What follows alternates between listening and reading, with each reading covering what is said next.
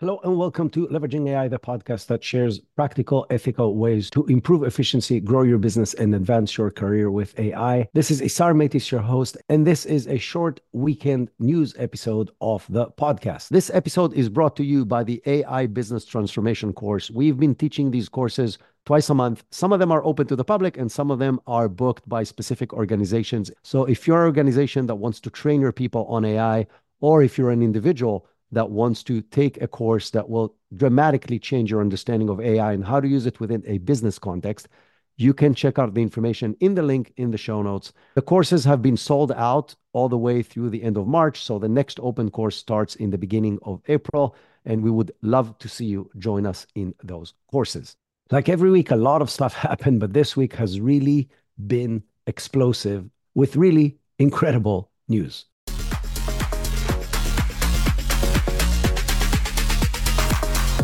So the first big news comes from OpenAI and ChatGPT. OpenAI just announced that ChatGPT will have a quote unquote long-term memory. What this means is that it will remember things in between chats. So far, the way ChatGPT works, every chat was a standalone universe where it remembered what happened through the chat, the information you gave it, in documents you've uploaded, etc. But it did not know anything across chats other than the stuff you put in the custom instructions, which you have uploaded and created yourself. If you haven't, then you can go and explore that on how to add custom instructions, then carry across all the different chats. But this new feature will basically learn you. It will start saving different components of things that you write and different responses, such as your tone and information about your personal life in your company and the style you want to write in and the type of outputs you like and don't like and so on, and build a profile of you in order to provide you with better personalized, customized results to everything that you're doing. Now, on one hand, this is amazing, right? It means that every one of us will have its own ChatGPT that is tailored to our needs. The concern is obviously privacy and what data does it store and how long does it store it and so on. To resolve that, OpenAI introduced two different things. One is you can see everything that it is saving to its memories, and you can control that. You can actually actively ask it to save stuff, and you can go to the list and then delete anything you don't want it to remember. So that's number one. Number two, they're also introducing a feature that's called private chat that is going to be like an incognito window in a browser, meaning it will not remember anything from that chat. So if you want to have a completely private conversation where OpenAI is not going to save any of your information, you'll be able to do that as well. On the bigger picture, what this tells us is that these AI systems are going to be more and more personalized and customized to our needs, whether it's company needs, tone, style, brand, target persona, audience we're writing to, type of content we like to create, and so on and so forth. This is obviously great news. And that comes with obviously some baggage of giving up on personal information, just like any other platform. You give up information to Google, to Facebook, and so on, and it gives you more personalized content. The same thing is going to happen on probably any AI platform, and this is just the first step in that direction. This feature is currently not available to everybody. It's currently rolled out to some free users and some paid users, and only then it's going to roll out to everybody else and then businesses. But I assume in the near future, we're going to have access to that. Another huge piece of news from OpenAI this week came with the introduction of Sora, which is their text-to-video AI platform, and it's absolutely mind-blowing. If you are on any social media platform and you haven't seen 20 different videos of examples of this, then you're not following any AI titles in that platform because this has exploded everywhere. It is absolutely incredible. It literally looks the most realistic video. It runs up to 60 seconds and with very good consistency and very high resolution. It's really like nothing I've ever seen before. The most impressive video creation platform I've seen so far, which is not even available to the public, is Google's Lumiere, but that is a research paper and it showed good improvement over what we know today from platforms like Runway and Pika, but it's not available. On the other hand, Sora from OpenAI is started to being available to beta users, which again means probably within the next couple of months, we're all going to get access to it. And it's even better than Google's platform. If you haven't seen any of their demos, I will put a link in the show notes to the actual announcement page, and you can go and check out their demo videos. It's absolutely amazing. I said that several times on this podcast.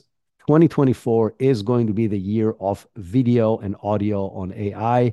It's already pretty good, but by the end of this year, there's zero doubt in my mind. We'll be able to create videos that will be super realistic, high resolution in probably any length we want. Definitely, we stitch them together in a video editing software. And that has amazing benefits for anybody who's a content creator. And it has a lot of question marks when it comes to safety, knowing what's the truth is, or even people in the video creation industry, like people who are photographers, videographers, camera people, light people, actors, etc., because you'll be able to create videos at a very high resolution without any of that equipment and any of these people. Now, I don't know if those two huge pieces of news from ChatGPT about the memory and Sora is what broke the internet, but it definitely broke ChatGPT. I'm just kidding. I don't know if it's related, but ChatGPT experienced massive outages on February 14th, and they lasted for a few hours. There were tens of thousands of people who shared outages across multiple platforms, whether it's on X or on Down Detector platform in those 24 hours. OpenAI did not comment on this to explain exactly what happened, but what it shows, it's showing that there's a huge demand for that platform or similar platforms, and then that is obviously not bulletproof from having issues. So the problem that I see with this is that we will become more and more dependent on these AI solutions. And if they are down, it's going to be basically like the internet is down because many of our core processes will depend on that. I think companies that start building business solutions around AI needs to take this thing into consideration and have some kind of a backup plan that will allow you to continue working if these are down. As an example, don't use just one model. So know how to run on ChatGPT and Claude and Gemini and potentially an open source model like Mistral. And then you are covered. If your main path is not working, you can fall back to your second or third different options. Last piece of news about OpenAI. On this coming Tuesday, we are releasing an episode about convergence of technologies, in which one of the main topics that we're going to talk about is AI agents. And one of the most interesting people in the world when it comes to talk about AI agent is Andrej Karpathy. He is a researcher in that field. He's one of the dominant researchers in that field in the world. He's one of the founding members of OpenAI. He then left OpenAI to join Tesla as their director of AI. And he came back to OpenAI in early 2023 to lead exactly that field of agent development. And he just announced that he's departing the company immediately. And he said there's no hard feelings, it's all a good departure, and that he's going to be pursuing personal projects and see what that develops. So it's not great news for the development of agents within OpenAI, even though I'm sure they have a lot of other really talented people that can continue his path. But I'm really curious to see what he comes up with, because I'm sure it's going to be mind blowing if it's something that is more than what he can do at OpenAI. And now, from the insane amount of news that came from OpenAI to the really exciting news that's coming out of Google. Just last week, Google announced their new advanced model called Gemini Advanced, which is running on their model that's called Gemini Ultra. But let's roll back for a second. At the end of last year, they finally released their new model called Gemini, which is going to be the infrastructure for everything AI within Google. They've released three different levels: Nano for mobile, Pro, that back then was the back end of Bard. And they said that they will come up with a new model that is going to be Gemini Ultra, that is going to be their most advanced model that, as I mentioned, they released last week. Well, not a week has passed, and Google has announced that they're releasing Gemini 1.5. So everything else that I said so far was version 1. Now it's version 1.5. And the first platform that's going to get this is Gemini Pro, which is the thing that used to run Bard, but last week they've announced there's no Bard anymore. So let's try to create some order in everything I just said. They still run their Gemini Nano on their advanced phones, like Pixel 8 Pro. There is no more Bard. It's now everything is called Gemini, and Gemini browser that used to be called Bard is now running Gemini 1.5, and there's still Gemini Ultra, that is the advanced model that you can pay for $20 a month and be able to use. That is their competitor of GPT-4 Turbo that still runs version 1. Now, what is Gemini 1.5 and why is it exciting? First of all, they're saying that Gemini 1.5 which is again the second tier version, it's not their top version, they're saying it's now as good and in some cases better than the Ultra version 1. So Gemini Pro 1.5 is in par with Gemini Ultra version 1 using a lot less computing power, meaning it's more scalable and it's going to cost less money and create less damage to the environment while getting to the same results. The other interesting part about Gemini Pro 1.5 is that it can run a context window of up to 1 million tokens. Now, those of you who don't know what tokens are, the whole large language model concepts run on tokens. It's basically fractions of words. It's about 0.75 words is one token. So a million tokens is about 700 to 750,000 words. To put things in perspective, the largest context windows we have right now is 128,000 tokens in GPT-4 Turbo and 200,000 tokens in Claude 2. So this is 5x the second best context window. But more importantly, if you tried these large context window in either Claude or ChatGPT, you know it's not working great. The more data you put into the context window, the less accurate the results become. And what Google are claiming is that they can run these really, really large context windows with very little reduction in quality. So this is obviously really exciting to anybody who wants to run on really large volumes of data. This is still not available to everybody. I mean, the large context window, and it's only going to be available in their AI Studio and Vertex AI. Vertex AI is their API connection, and AI Studio is their playground sandbox development environment in which you can test stuff and then turn it into things you can connect through the API. But still, if you want to be able to experiment with that, you'll have to wait probably a little longer. And then I assume everybody will have access to it through AI Studio, which is a really cool tool that you can go and create and test different things. You can even create stuff like GPTs that exist in OpenAI. You can create similar things that they're calling them chat prompts that you can build within Google's AI Studio. One more thing I want to say about this is if the free version, which is Gemini Pro 1.5, is as good as their paid version, Gemini Ultra version 1, there is zero doubt in my mind that Gemini Ultra 1.5 is coming out in the very near future. Otherwise, there would be no point for people to pay for the Ultra version.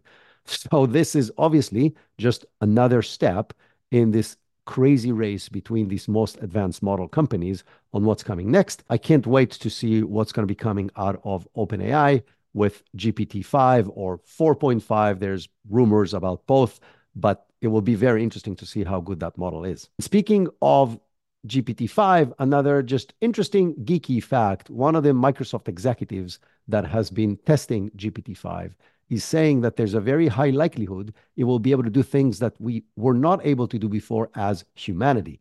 One of the cool examples that he gave is that there's a very old written language called Linear A, which has been undecoded since 3,000 years ago. We have examples of this language, but nobody was able to identify it. And he's claiming that GPT-5 has a very good shot of actually understanding how this language works because it's really amazing capability to make sense in sequences and codes and so on. While this is a very geeky, maybe not mainstream usage, it just shows you the power of these tools to make sense in data that we couldn't make sense in before, that is available to literally anybody in the world. So it's the ultimate democratization of amazing power. Another very interesting piece of news this week came from another huge player in the AI world, which is NVIDIA. And NVIDIA, we all know them as the company that makes the GPUs that run basically everything AI right now. That's why their valuation went through the sky in the last 2 years because everybody's buying their GPUs. This week, NVIDIA announced that they're releasing what they call RTX Personal AI Chatbot. It's a chatbot that runs locally on RTX 30 and 40 GPUs. So if you have a computer, a PC, and you can buy an RTX GPU, install it, and then you can run a local chatbot that will have access to all your documents as well as different links like YouTube videos that you're watching, and you can quickly search and summarize information across all the information you have on your computer. The huge benefit of that is obviously that you're running it locally and you're not relying on cloud services, which means A, it's going to be faster, and B, you're not sharing data with anybody in order to be able to do that. That being said, it still has a lot of bugs from people who started using it. It takes a huge amount of RAM and it takes even a bigger amount of storage on your hard drive. But if you have enough RAM and you have enough storage and you're running a PC and you can run these GPUs, it's an interesting tool to try out. That being said, it does not have any context, meaning it does not remember anything between questions, and it has still some accuracy problems, but I think the direction is very, very clear. I don't see that as a long-term viable solution. I have very little doubt that the next operating system, both from Microsoft and from Apple, will integrate AI capabilities into the actual operating system of our computers, meaning external tools like this are not going to be necessary because the operating system itself will most likely be able to know everything that's on the computer and respond to that through some kind of an AI chat, or even beyond that, maybe voice and video and so on. So why is this important? It's important because it's showing the transition of NVIDIA from just being a hardware provider to being AI software provider, meaning drifting into the worlds of Microsoft and Google and OpenAI and Anthropic and so on. By the way, at the same time, the opposite process is happening. So Microsoft already announced that they're developing AI chips. Google has announced that they're developing AI chips for their phones. Apple announced the same thing, that the next set of iPhones is going to have AI chips built on board. And obviously, there's the huge announcement of Sam Altman that's saying he's trying to raise $7 trillion in order to build AI chips that'll be able to run the AI of the rest of the world.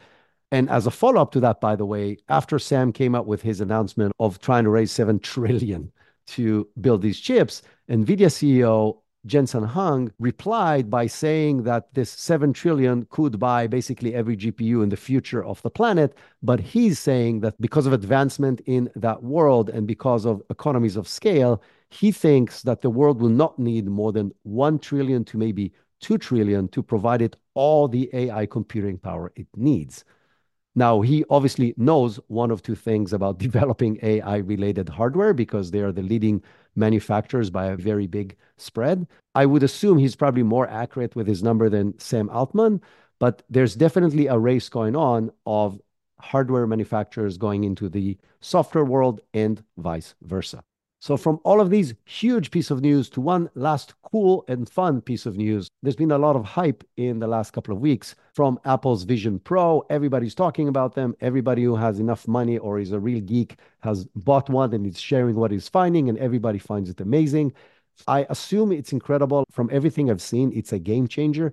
The only problem with it is heavy and it's big ski goggles that you're probably not going to wear walking out in the street. Well, a startup called Brilliant Labs just came out with what they call frame glasses. These are AI-driven, really cool-looking regular glasses that you can wear anywhere, and they can project on a relatively small field of view, but still project different information, AI based on the glasses. It has a microphone that it can listen to getting different commands through OpenAI Whisper, and it can identify objects through the camera, and it can provide various information, and you can communicate with this through your voice and get voice answers and information projected on the screen. These glasses look like pretty cool glasses. They're round looking, look like John Lennon kind of glasses. And so they're stylish and small, and you can wear them anywhere. And you can use them to connect with AI capabilities through a normal day-to-day interface, which I find really attractive. They weigh only 40 grams and they cost only $349. So this is not much more expensive than just high-end sunglasses. It's obviously not similar in any way to Apple's Vision Pro, but it shows you where this world is going, meaning definitely in the future, I see small glasses with a form factor of normal sunglasses that will be able to provide us similar capabilities to what Vision Pro can do right now. And this is definitely something that I see more and more people wearing in the next few years. If you're enjoying this podcast, please subscribe, rate the podcast, give us whatever star rating you feel we deserve in your favorite podcasting platform, and share it with other people that you think can benefit from this. This is your way to help additional people learn more about AI, and it also helps us, and I would really appreciate that. That's it for this week. As I mentioned, on Tuesday, we're coming up with a unique episode that is going to talk about the convergence of various technologies, including AI, and where is that leading the world we live in and how much it is going to change. That's it for now, and have an amazing weekend.